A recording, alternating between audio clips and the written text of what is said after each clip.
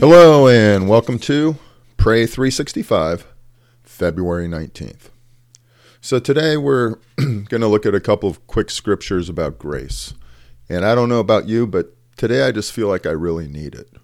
I'm grateful for it, and I just feel like at this point in my life I just need some extra grace. So first, let's look at Hebrews 4, verse 16.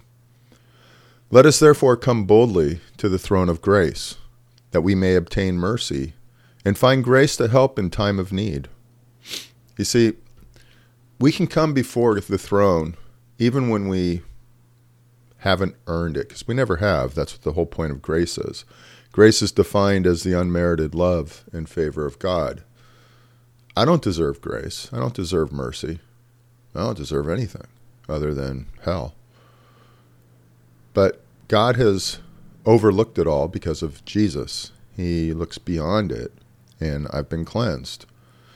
There's just days when I need to understand that a little bit more.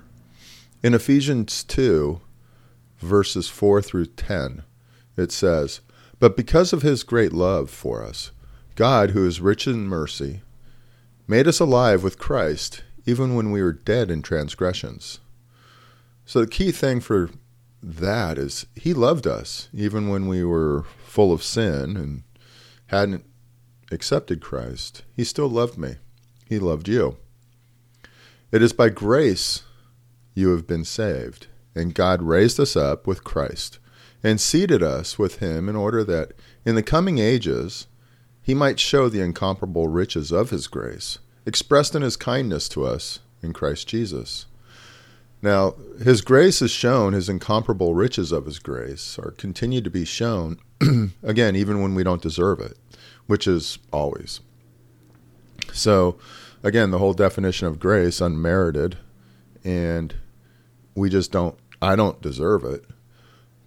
But he keeps showing me love and mercy, and it's shown even more significantly when I don't deserve it.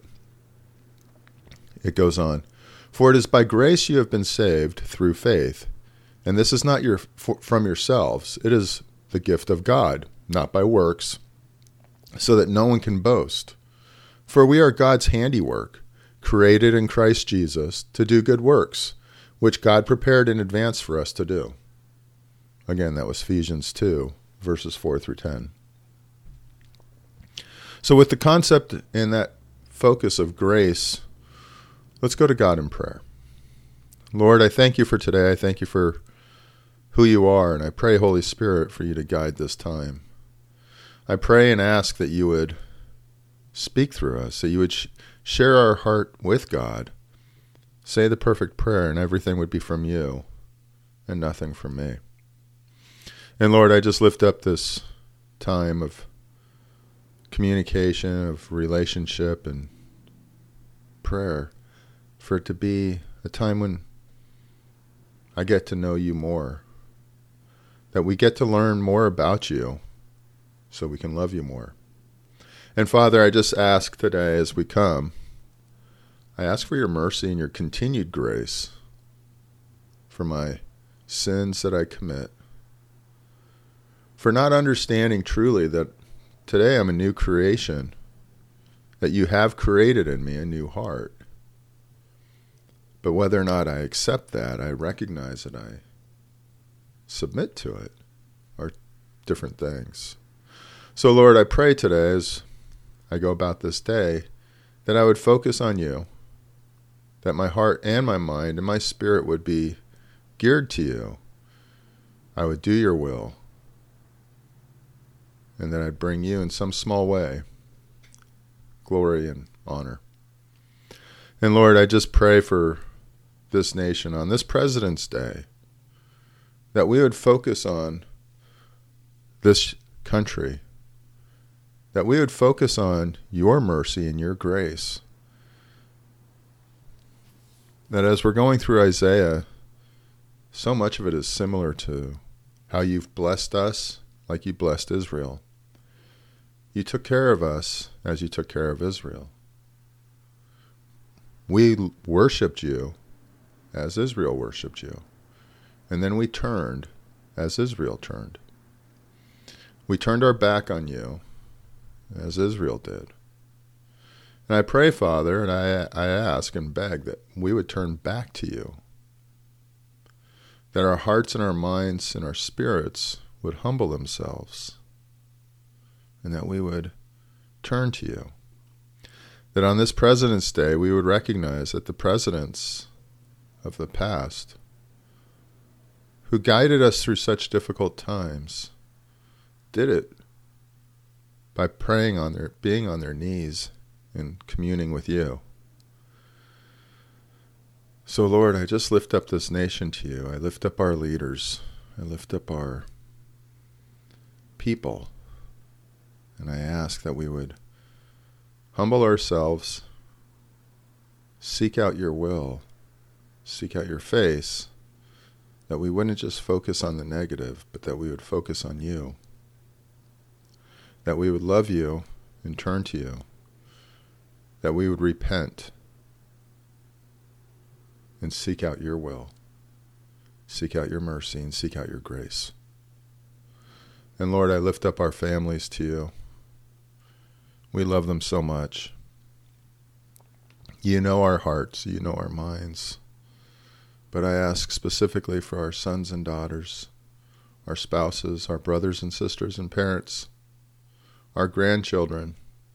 I ask, Lord, for you to watch over them. Protect them this day, keep them from harm. For those who are hurting, I ask that they would see you, feel you, experience you today. I pray that you would be the one that they feel, that they know, that you would put people in their lives who love you and know you, and that can help direct them to you. Holy Spirit, I pray that you would move in a mighty way amongst our families. I pray that you would protect them, that your angels would be about them and keeping them safe, that they would know you and that they would feel your love. Where there's addictions, where there's depression, where there's anger, I just ask, Lord, for you to be with them and to heal them of those things. And I lift up, Lord, our relationship with you. I pray that we would do your will today, that we would understand what it means to walk in grace. Doesn't mean that we can go around sinning because we're under grace, but it means that you've already forgiven us, you love us, and we don't have to keep looking over our shoulder. We don't have to keep feeling bad about everything we've done in the past. That we can move forward with confidence, boldly, go before us, and walk boldly all our days. Because you have forgiven us our mistakes, our problems. And I just pray that you would help us, for those of us who have addictions, who've built chains around ourselves, who've allowed them to be built around us, although we all play a part in it regardless. I just pray that we would submit to you and allow you to break those chains and recognize they're already broken. We just keep allowing them to be put back on us. And Lord, I just pray that we would understand what it means to be free in you, to have complete and total freedom in you and the Holy Spirit living in us. So Lord, I just pray this day that we would experience your grace, your freedom, and your love. It's in Jesus' name I pray. Amen.